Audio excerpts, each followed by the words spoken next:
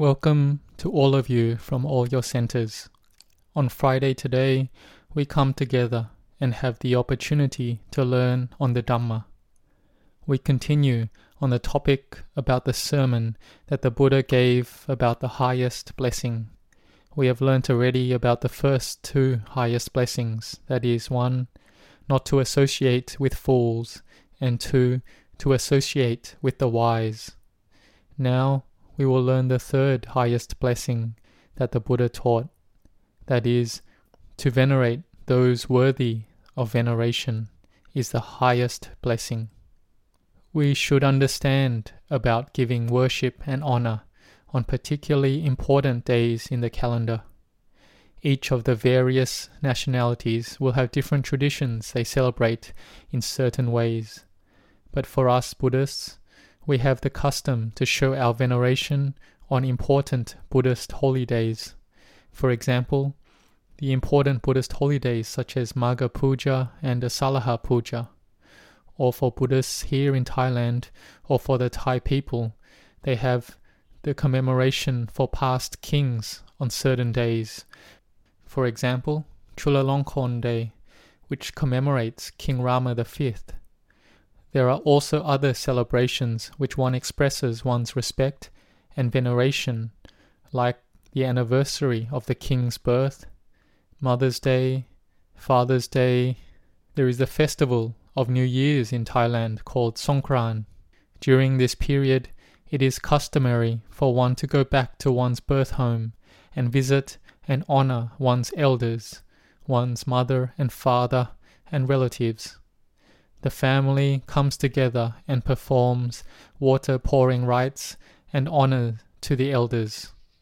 This is honoring those that we feel have been our benefactors.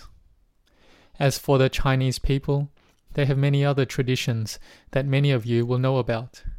In the Lunar New Year, there is a custom to worship deities and dewas or specific individuals who one's ancestors and family should give honor and worship. They ask for blessings from those deities to give them protection and to help gain prosperity in business.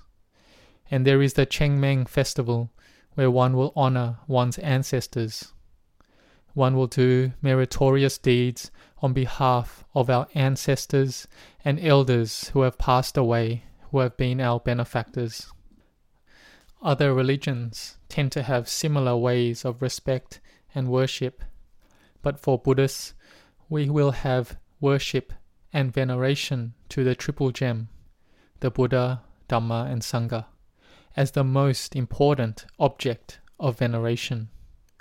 We will do group pujas, do chanting, listen to Dhamma talks, especially on the important Buddhist holy days of Magha Puja, Visakha Puja, Asalaha Puja, and Atami Puja, which commemorates the cremation of the Lord Buddha on the 8th day of the 6th lunar month. These holy days are very important. Showing one's veneration on these days is Sammaditthi, right view, and is the highest blessing in our life. The Buddha, who is the highest and most excellent, imbued with boundless compassion with no equal. The Buddha who has completely purified his mind, cut off all the mental defilements. The Buddha who has great love and compassion to all living beings. The Buddha who has great wisdom where no one could go against the Buddha's wisdom, and he was able to be victorious against ignorance, craving, and attachment. But even the Buddha had the highest respect and veneration for the Dhamma. If one of his fully enlightened Arahant disciples was giving a Dhamma sermon and the Buddha was walking past, the Buddha would stop out of respect for the Dhamma that the Arahant disciple was giving. Knowing this, we should respect and venerate the Dhamma, following the example of the Lord Buddha. This puja or veneration you can separate into 4 characteristics. 1. Sakkara. This means a proper form of veneration or an object of veneration that one uses to show one's veneration. Next is having a feeling of respect, love, and care for them. Third, reverence to them by determining the particular goodness and virtues of others and respecting them for those qualities. Fourth, bowing, giving anjali, that is holding one's hand palm to palm, giving praise and admiration to them. The important aspect of the veneration is how much our minds have faith and confidence. For example, we have faith and confidence in the Triple Gem, then we express this through taking refuge in the Triple Gem. We may venerate it through giving up our life to it. We have the Triple Gem direct us in how we will lead our life.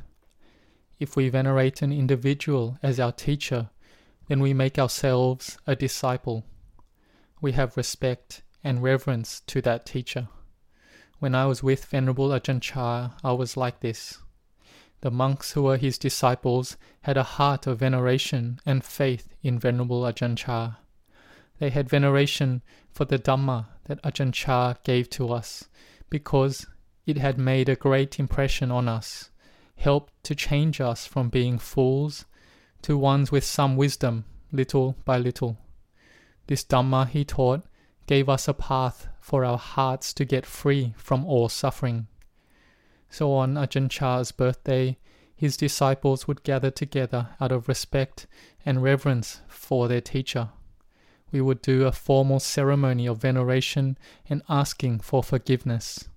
This was an outwardly show of veneration through our speech and actions, but being led by the veneration in the heart. When I was there would be about 500 monks coming together.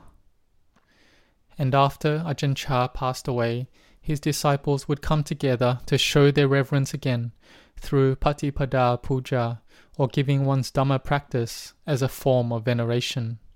The monks would do formal puja chantings, give Dhamma talks, practice meditation, and lead the lay people to practice similarly. So there is the veneration with flowers and other objects, and performing respectful actions, and the other is the veneration through dedicating one's Dhamma practice. We also have to be careful in our veneration and homage. For instance, giving honor to someone who is a fool, someone who has miccha ditthi or wrong views, or venerating objects that are strange, such as a termite mound that may be considered holy, that is not appropriate, or using inappropriate objects of worship, such as killing animals as sacrifice. This is not appropriate and is bad conduct. Or conducting veneration through wrong means, such as torturing ourselves through sleeping on thorns, or to be begging too much by asking things from deities. These things we can't do. There has even been a case recently of someone taking drugs and then believing that they will venerate God through pulling out both their eyes. This is wrong view and is a way of a fool with no sila or morality, as is a person who takes drugs. This person doesn't associate with the wise and has a wrong view that can't be fixed, and in the end their deluded actions lead them to show veneration in a wrong way by pulling out their eyes.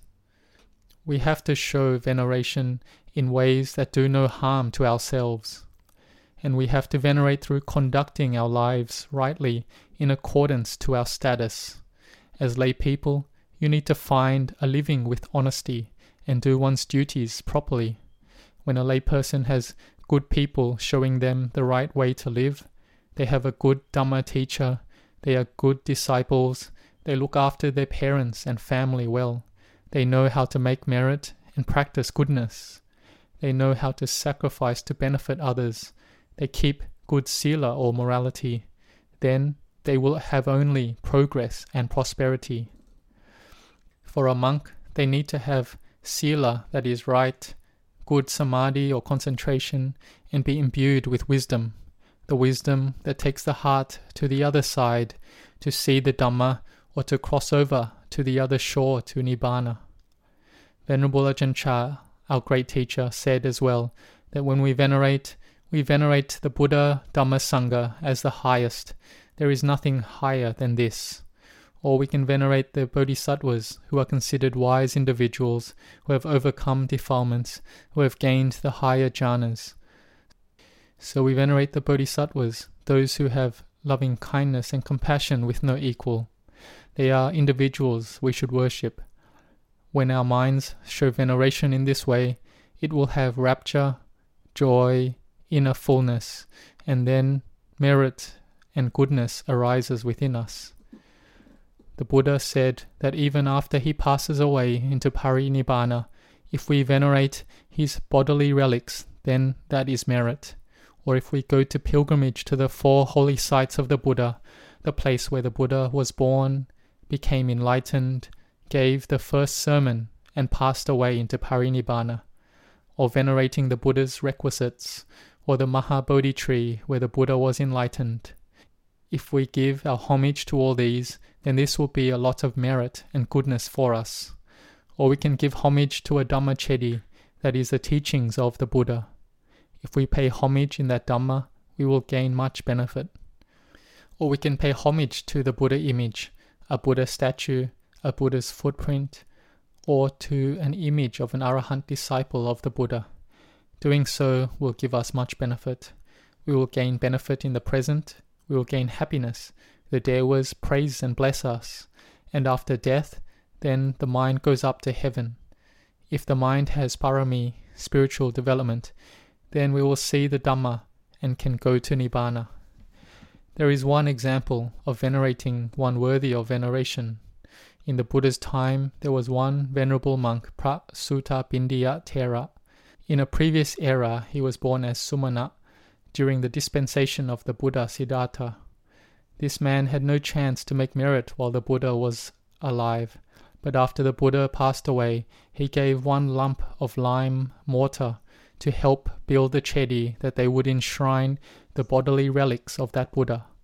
By the fruits of this merit, he was born in the Dewa heavenly realms and the human realm for a very long time. And finally, he was born in one wealthy family in our Buddha's time. He gained faith in the Buddha, ordained as a monk, then in no long time became an Arahant. His name was Sutta Bindiya Thera. He had lots of merit that he made just by donating 1 lump of lime mortar to help build the chedi as an offering to the Buddha. He gained a lot of merit from this action because his mind had great faith in the Buddha.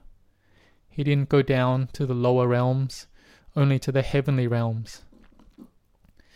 And the merit made him born as a great king, endowed with the 7 divine treasures, 13 times in total.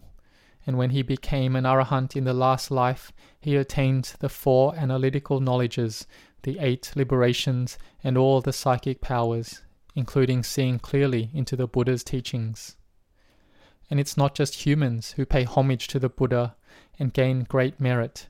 There is one story of an owl whose mind had faith in the Buddha. He would fly to send the Buddha off on alms round and would welcome the Buddha on the way back from alms. One day, the owl flew down from the mountain to go pay homage to the Buddha. It was evening and the Buddha was surrounded by his disciples. The Buddha said to Venerable Ananda that this owl has faith in me and the Sangha. He will be born in the Dewa and human realms for 100,000 aeons. Then, in the end, will be born as a Pacceka Buddha named Somanassa. So the highest object of veneration is the Buddha, a Pacceka Buddha, the Dhamma, an Arahant, a Bodhisattva who has full parami, or those Bodhisattvas building parami who have high virtue and other high qualities. So may you try to practice this veneration, then you will have prosperity, and it will be the highest blessing in our life. We need to choose who we venerate and honor. If we honor a fool, then we will become a fool as well. So be very careful, otherwise we will lose out too. Be very careful. So that should be enough for today's topic. May you all grow in blessings.